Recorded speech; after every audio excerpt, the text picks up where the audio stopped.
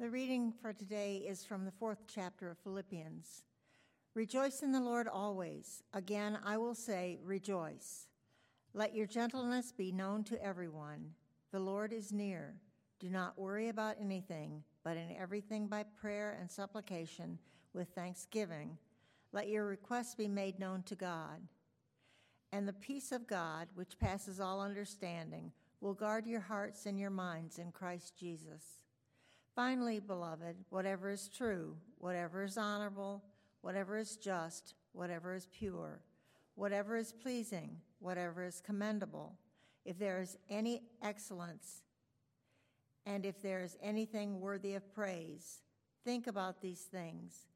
Keep on doing the things that you have learned and received and heard and seen in me. The God of peace will be with you. The word of the Lord. Thanks be to God.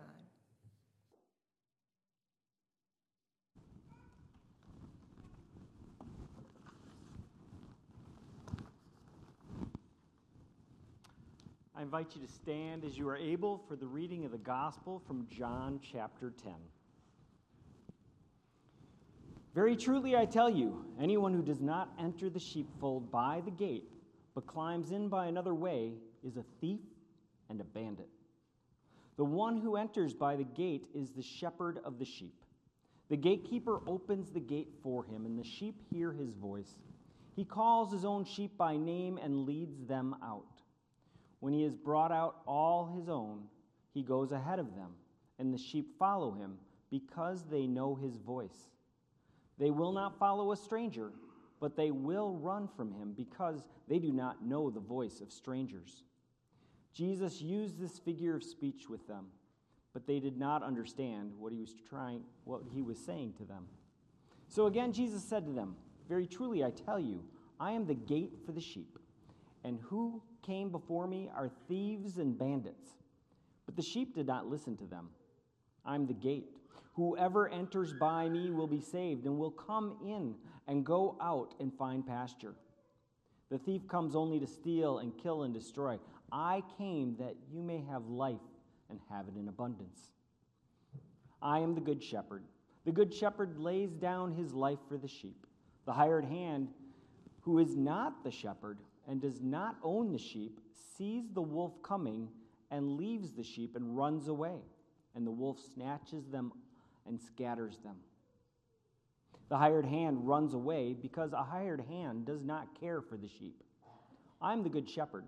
I know my own, and my own know me. Just as the Father knows me, and I know the Father, and I lay down my life for the sheep. I have other sheep that do not belong to this fold. I must bring them also, and they will listen to my voice. So there will be one flock and one shepherd. For this reason the Father loves me, because I lay down my life in order to take it up again.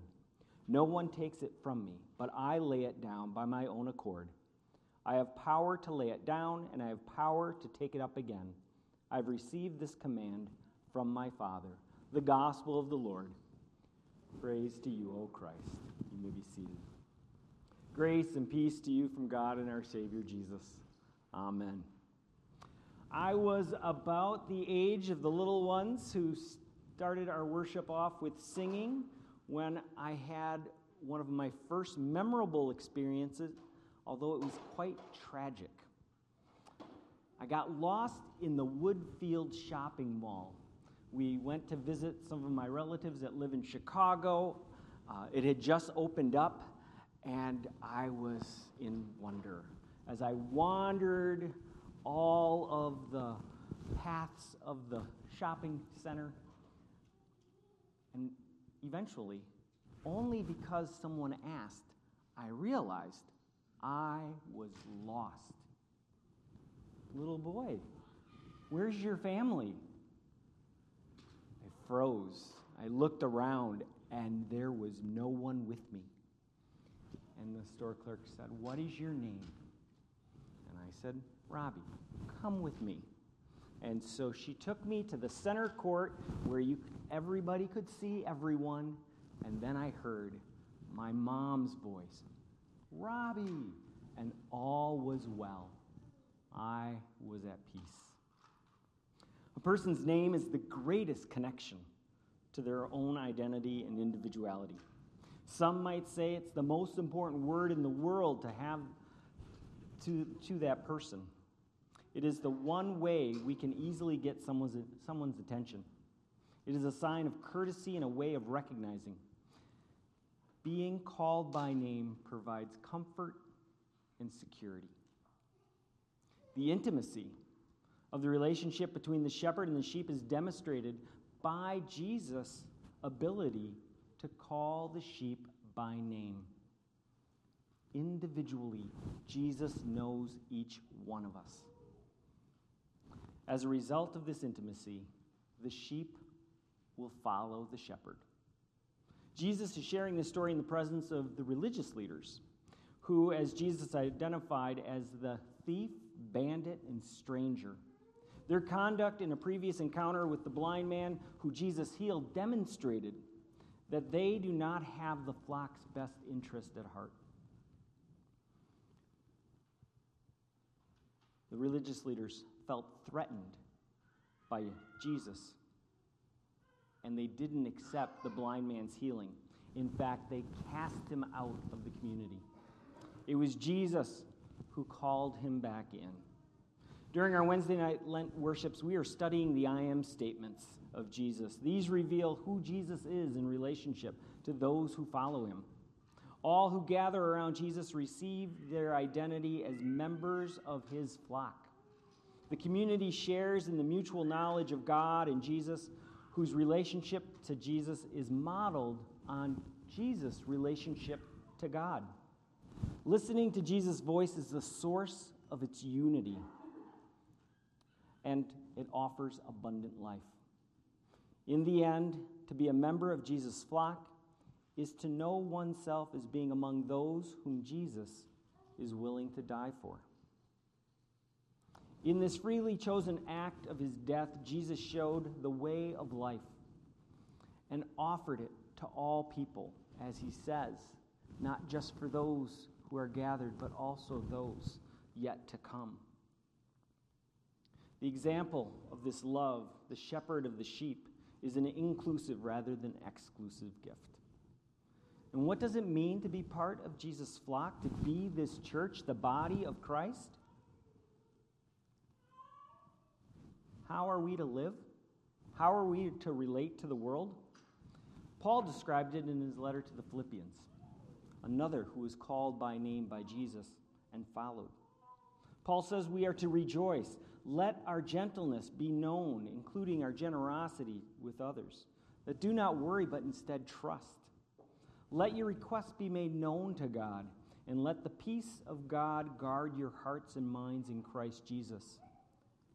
Concentrating on whatever is true, honorable, just, pure, pleasing, commendable, excellent, and anything worthy of praise. Think of these things and keep doing these things that you have learned, received, heard, and seen in me, and the God of peace will be with you always. Paul's argument is that anything and everything that is excellent or praiseworthy is of divine origin. Rejoice in the Lord is not a superficial cheerfulness, but to be deeply joined to God in Christ and to continue to be Christ in this world on his behalf, filled with the Holy Spirit, so that others might know this love of God in Christ. This is the problem. There is one problem in being called by Jesus, is when you don't realize that Jesus is calling each and every person. Yes, we are called to have a personal relationship with Jesus, but not over and above the community. Joy is only made known by sharing God's love and concern for others. A selfish joy is really the thief that comes to kill, steal, and destroy the flock. The secret of Paul's composure is that he's relying on God and not on material goods, Let us remember, he is writing this letter while he is in prison. But his concern is not for himself, but for the sake of the whole community, for the kingdom of God. It is a mark of Christian maturity to be able to distinguish between the anxieties that cripple and destroy and our concern for one another and the whole world.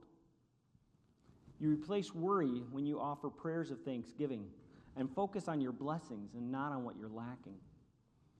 In our society today, we have 3 instances of how to live this out offered to us right now. How are we to see the world? God is giving you this opportunity whenever you fill up your tank. You have a car. Do you realize that about 9% of the world's population owns a car? That's it. Only 9%. Think of where you are placed in this world. Not what you lack, but what you have been blessed with. There is more to the cost of gas, but may it be a simple reminder of the sacrifice you can share in, while others who have had everything taken from them. Gratitude to God for all that we have been given will allow the peace of God to guard our hearts and minds. Number 2, where do we find our safety? Jesus said, I am the gate. Focusing only on your personal relationship with Jesus and not having concern for others is a problem in our society today. Are we more inclined to go through that gate and follow Jesus? Or are we to hide away in our gated communities, not in my backyard, and strive for our own personal protection and security?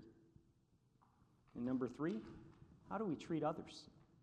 In our society today, the term sheep has been co-opted to mean mindless and dumb, the inability to think for oneself. This is just another way that I see the thief kill, steal, and destroy. The children sang, I just want a sheep. I don't want to be a goat. Nope. And I don't want to be a hypocrite, because they're not hip. And the last verse that they couldn't remember, I don't want to be a Pharisee, because they're not fair, you see. Is calling someone a sheep true, honorable, just, pure, pleasing, commendable, excellent, and worthy of praise? No. It, again, is the voice of the thief. It separates, divides, and quite frankly shows a lack of maturity. And once again, such a person is not following the voice of the Good Shepherd. To close, let's go back through the Philippians reading. I even encourage you to take a pen out and mark it as we read through this scripture. We are called to rejoice in the Lord always. Again, I say rejoice. And let your gentleness be known to everyone. Do not worry about anything. Instead, pray about everything, especially prayers of thanksgiving. And in doing so, the peace of God, which surpasses all understanding, will guard your hearts and your minds in Christ Jesus. And then Paul includes this emphasis. Think about what is true, honorable, just, pure, pleasing, commendable, excellent, and worthy of praise. Finally, beloved, whatever you do, do it in the name of the Good Shepherd, Jesus. Keep doing these things that you have learned and received and heard and seen in him. Listen for Jesus as he calls your name to follow. And then we, as sheep, encourage others to follow us. And in doing so, God's peace will be with us. And oh, how we need God's peace, especially in our world today. Amen.